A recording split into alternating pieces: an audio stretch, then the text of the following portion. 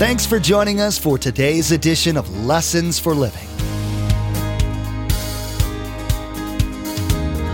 His word so fresh in our hearts abound. His word made flesh in the here and now. A new life is beginning. Lord, let us hear your lessons for living.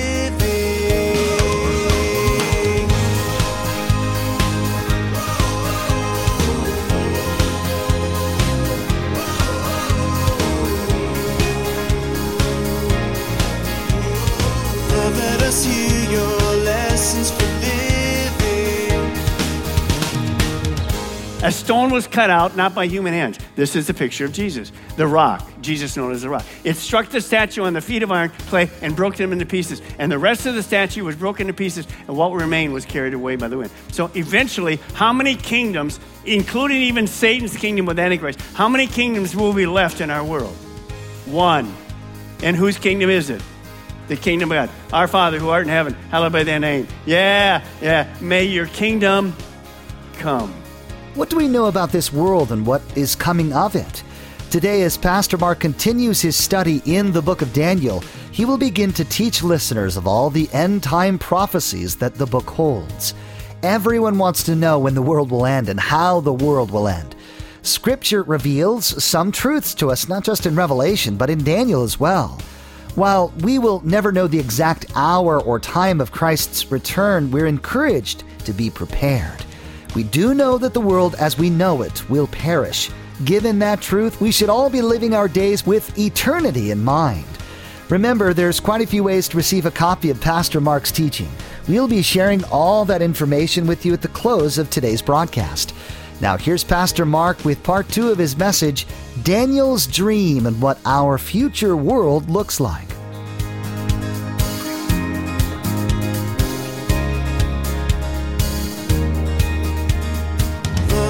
Hear your lessons for living. This fourth beast speaks of the Roman Empire, and it's synonymous really with the legs of iron that we saw in that first picture. And out of it comes 10 horns. That's equal to those 10 toes in Daniel chapter 2. Now the horns and the toes, look at me, they speak about a revived Roman Empire, which is not here yet. Now here's what's important. This is a picture of the Antichrist. And I'll talk about that later, you'll see. And this is why this is important. Every one of those other kingdoms are gone. They've been fulfilled. Prophecy was 100% correct.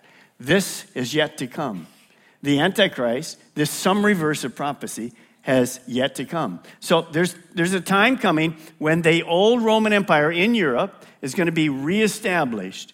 We don't really know what that looks like, but it's called the revised Roman Empire. And again, when that comes, it's going to be led by a human. His name is the Antichrist. And it will last, eventually be defeated by Jesus Christ when he comes back and battles him in the battles of Armageddon in Israel. Verse 8. Well, I was thinking about the horns. Remember, all those horns are all over the place there. As he's thinking about those 10 horns, watch what happens. There before me was another horn, a little one. So coming out of these 10 leaders, or 10 nations, or 10 political systems, we don't know, whatever, out of all of this comes what? One little horn. But watch what happens.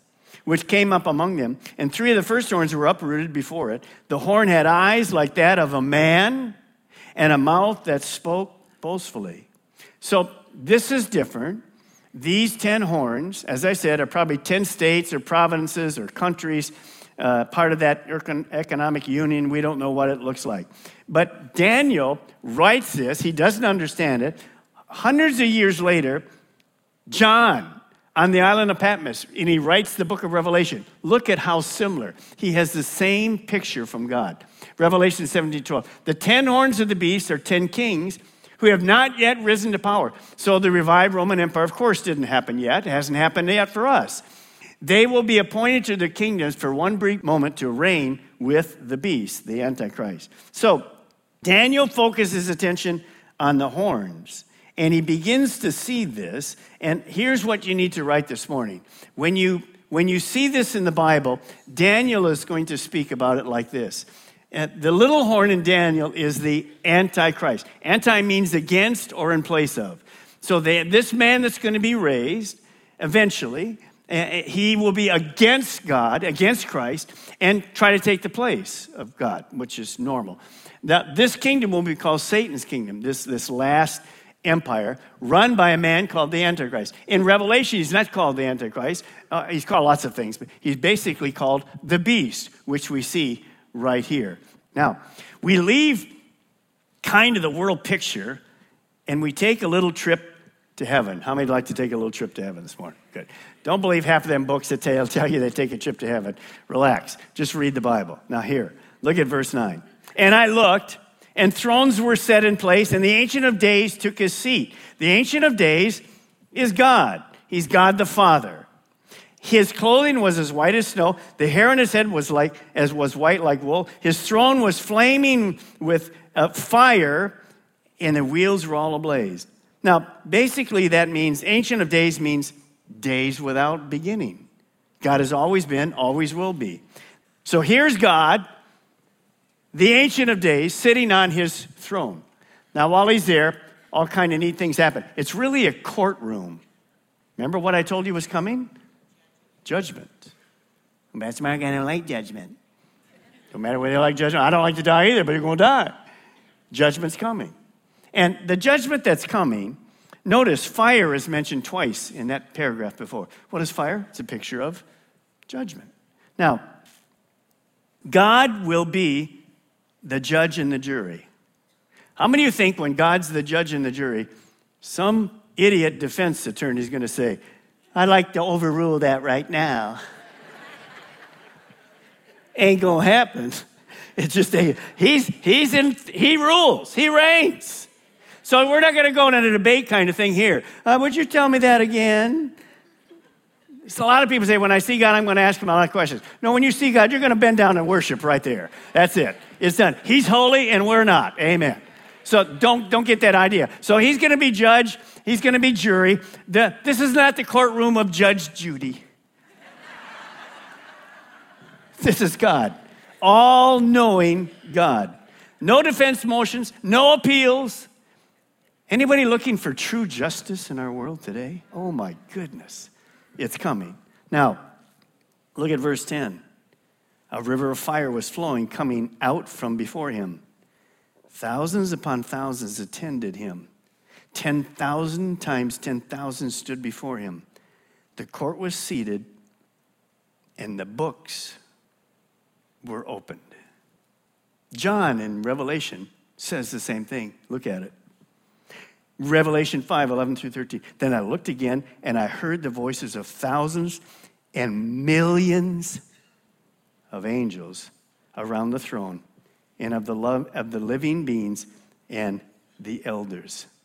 And they sang, read this together with me, all of our campuses out loud, and they sang it in mighty chorus. Worthy is the Lamb who was slaughtered to receive power and riches and wisdom and strength and honor and glory and blessing. Amen, amen, and amen. See, there's only one worthy. You say, well, Pastor Mark, what are you talking about? There's going to be billions of angels and people in perfect harmony worshiping God. Now, that's not just a statement. That's not a snapshot. That's not a selfie. That's going to happen forever in heaven. Now, you say, well, Pastor Mark, why should we be worshiping God? How do you think you got there? Because of God only. We're not good enough. Of course, he's the only one worthy to be worshiped. Can I hear amen? By the way, you will not be late for that worship service. You know what I just did to you, right? Exactly. Yes, I did it. You will go, oh, I'm late. I got to hurry. I'm only 20 minutes late. You're not going to be late at all. You'll be right there on time. Start practicing. Okay.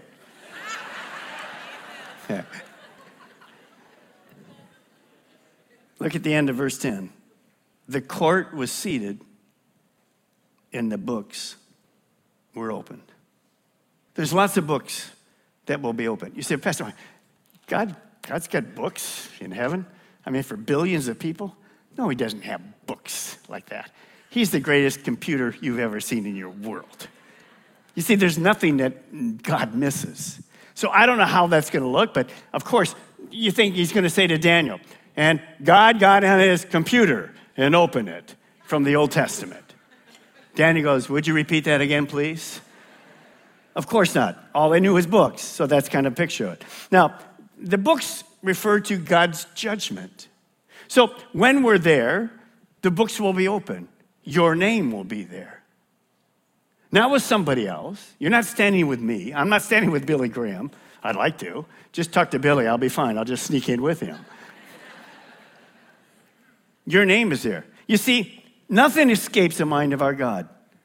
Our thoughts, our actions, our motives. And you're going to see, as you look at this, that in the end, I'm going to be judged in my life. There's two judgments. I'll show you that in a moment. There's more, but individual judgments. It shows me the need to be a person of integrity. Because, lots of people do things and they go, well, nobody will know this. Well, there's somebody that always knows that. See, and it's not just that you did something. Why did you do it? It's the motive. So there's two different judgments at two different times. Look at this first one. Write it down this morning. Christ followers will not be judged for their sins. When you get to heaven, you're not going to be judged for your sins. Now, why am I not going to be judged for my sins? On the cross, what did Jesus do? He paid for your sin and my sin. He paid for the sins of the whole world. And if you accept Christ, he took your place. So I won't be judged for sins, but I will be judged for the gap between my potential and what I actually did for God. Now, let me explain it before you. As a Christian, when I'm standing before God and he opens the book, it'll be a picture of my life, picture of your life. Not comparison to anybody else, just you. It's about rewards. It's not about your salvation. You're already in heaven. So what is he going to evaluate? Well, when you were born, God gave you all kinds of things. Number one, he gave you time, obviously. He gave you gifts. Romans chapter 12 talks about a lot of motivational gifts that he gives us. Every Christian has a motivational gift. Service, leadership. Mine is mostly leadership, exhorting, teaching, whatever, that's my thing. Of course, we're all simply servants. So you have a gift. And you have also, when you understand this, everything you have, your money, your cars, your home, your 401k, all of those kind of things, those are all whose? God's. People will answer that really quick. They're God's. But do you give back to God? No. So, let me show you how this works. This is God's potential for you. How you spend your hours. Is God first? Are you interested in the lost? Or are you just interested in you? I come every fourth week, Pastor Mark, what's your problem? Well, God isn't first. Are you serving him during the week? I don't give any tithes. I can't afford to give tithes. Really? Okay. You think you'll be judged for that? Of course you're going to be judged for that. So here's God's potential for you. By the way, nobody ever reaches God's potential. Why in the world are we here? We're not here for us. We're to make him look good. That's what Daniel did through the whole book. It was always about God. Realign your life. Here's the potential.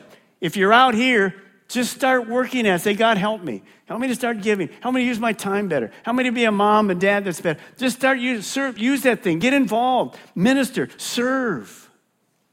You see, the last thing you want to do is get there, and this will happen to some people. They'll be in heaven, and the first thing they're going to hear is God said, well, how'd you do with your gifting? Well, I never heard my pastor talk about gifting. What do you mean I have a gift? I never knew I had a gift. Well, how'd you do with your tithing offering? Well, my pastor never talked about giving to God, that it was all his. I'm sorry. Too late. You can't leave the building. I've covered them all this morning.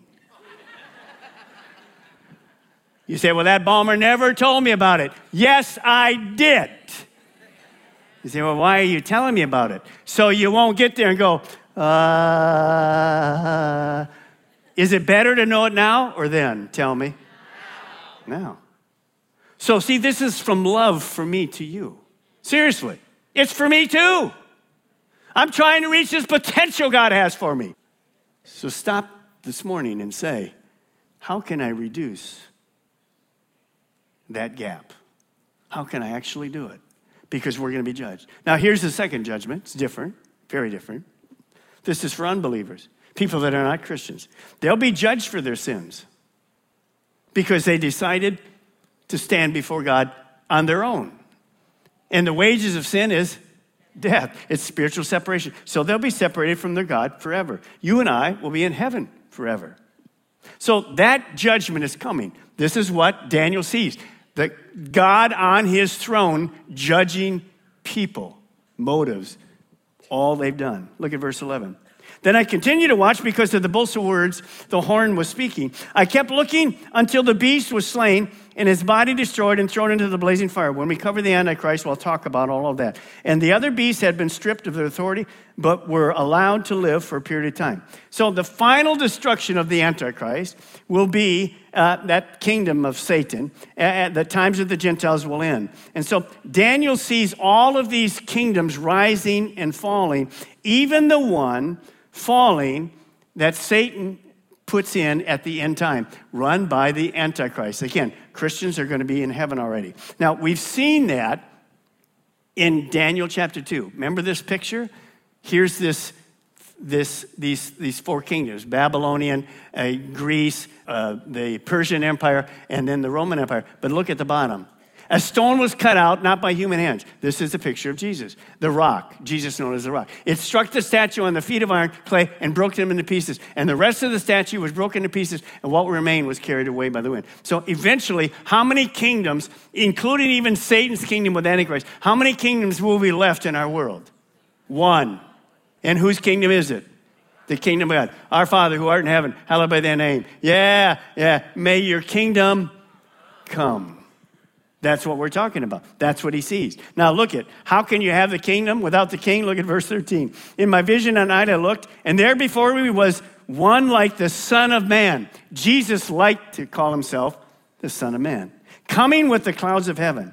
And he approached the Ancient of Days and was led into his presence. Verse 13, if you want to write, that's the second coming of Jesus Christ. Remember, every Christian believes that Jesus is coming again.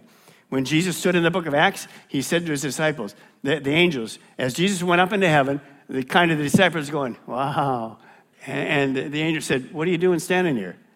The way he went, he's coming back. Now get on to work. Make disciples. Go into all the world. Now, so Jesus, you have a picture of that beautiful insight. And Jesus himself predicted what Daniel 7:13 said. Look at it, Matthew 24:30. Jesus speaking, look. At that time, the sign of the Son of Man, Jesus, will appear in the sky, and all the nations of the earth will mourn. They will see the Son of Man coming in the clouds with great power and great glory. That's the second coming. Now, eventually, look at me, and I'll make it very crystal clear. Don't worry about the details. When Jesus comes, and the battles of Armageddon, you've all heard of that. You've seen a lot of movies about that. The Battle of Armageddon is more than one. It's numbers of battles. And Jesus is going to come back, and he will defeat this whole kingdom of Satan. Now, the Antichrist will be put in the bottomless pit for 1,000 years. And I'll explain that as we go through later. Don't worry about the details. I'm trying to make it simple for the first one specifically. And he'll wait until the end of time. And then eventually, he'll be defeated by God as well. Now, look at verse 3. And, let me read to you Revelation. This is kind of a summary. And he threw him into the abyss. When Jesus comes back, second coming, he throws the Antichrist in the bottomless pit and locked and sealed it over. And to keep from deceiving the nations anymore for 1,000 years were ended. After that, he must be freed for a short time. So when Jesus comes back, watch me, he will defeat the enemy. Satan's put away for 1,000 years. What's our earth going to look like? It's going to look like paradise. Kind of do a redo of our earth. How many think it needs it? Are you kidding? Don't worry about global warming. He's going to fix it perfect. So it's going to be like paradise before sin had entered the world. And Jesus is going to rule and reign. There will be no sin. He's going to rule with an iron rod. And it's going to be paradise on earth. We have a kind of numbers of pictures of that in the Bible. Here's one of them. During that time, it says the lion will lay down next to a lamb. That's not like today. If a lion lays down next to a lamb, what do you have? You have lamb chops. That's not going to happen. It's going to be, they're going to get together. It says a child can put his hand, seriously, this is what's going to happen. A child can put his hand in a hole full of snakes. Poisonous, not be bit. See, it removes sin the way it was always designed to be. And when all of that happens, at the end of the 1,000 years, you'll see the final battle. Jesus will defeat Satan, and I'll tell you why he's left there, freed for a little time. And then God is going to finally establish the new heavens and the new earth. Now, I'm waiting for an amen at that one. Let me just say it again because I went too fast. At the end of the 1,000 years, paradise, we're going to get a new heaven and a new earth where we're going to live forever with God the Father, God the Son, and God the Holy Spirit. Can I hear an amen? Is that Pastor Mark? That's like a nice theory. No, everything you've seen is true because God's promises are all true. There's a new heaven and a new earth coming. And if you're a Christian, you're going to be there forever. By the way, the gates of hell will never destroy the church.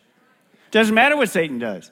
Now, then you see the rapture of the church. Again, that's what we believe will happen. And that connects when the rapture of the church comes, the church goes up. We'll talk about that more in another week. And then there's that 7 years of tribulation.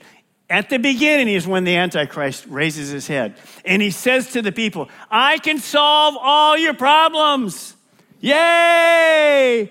Until the middle of the tribulation, when they find out he's a liar and he's trying to be God. Satan can never be God. And then you see the rest of it. The Great Tribulation, there's the return of Christ. And let me see how you do with this. How many Christians, born-again Christians, believe that Jesus is coming back again? How many?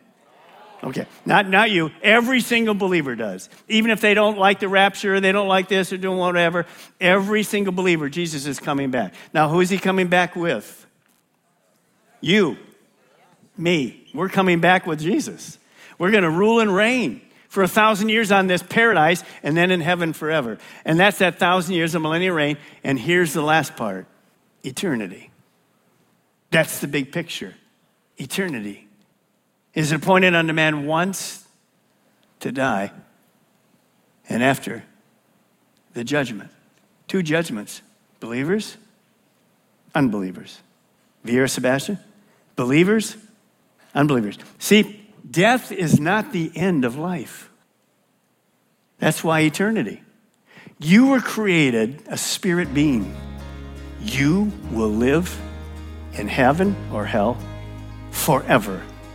Here's the 2 destinations. Think about this. Everyone will eventually spend eternity in one of these 2. Heaven with God or hell separated from God. The choice is not mine, except for me. The choice is yours. Today we learned from Pastor Mark the standard for God's judgment on Christ followers and the standard for his judgment on unbelievers. Christ followers will not be judged for their sins, but for the gap between their potential and what they actually did for God. Unbelievers will be judged for their sins and then spend eternity separated from God forever. Have you committed your life to Jesus Christ today? Social media is a huge blessing that most of us use every day. We want to encourage you to become our Facebook friend and follow our Twitter feed. At the Facebook page and Twitter feed, we post information about upcoming events, discipleship articles, and encouraging quotes that will inspire you in your walk with Jesus. Log on to lessonsforlivingradio.com and follow the links to the Calvary Chapel Melbourne Facebook page and Twitter feed, or simply search for Calvary CCM on Facebook or Twitter. We even have a specific Facebook page for the Vieira campus. Simply search for Calvary CCM and you'll see the Vieira campus Facebook page in the search results. Again, to like our Facebook page and subscribe to our Twitter feed, log on to lessonsforlivingradio.com. Again, our web address is lessonsforlivingradio.com. What does the Bible reveal to us about the coming Antichrist? In the next edition of Lessons for Living, Pastor Mark will teach listeners of the Antichrist and encourage us to seek truth about the end times only found in the Bible. God has promised that all Christ followers will live in God's kingdom forever, But it's good to be prepared to look at our life and the world as these times approach through the lens of God's Word. You've been listening to Lessons for Living with Pastor Mark Balmer of Calvary Chapel, Melbourne. Please join us again here on Lessons for Living, and together, let's do life right.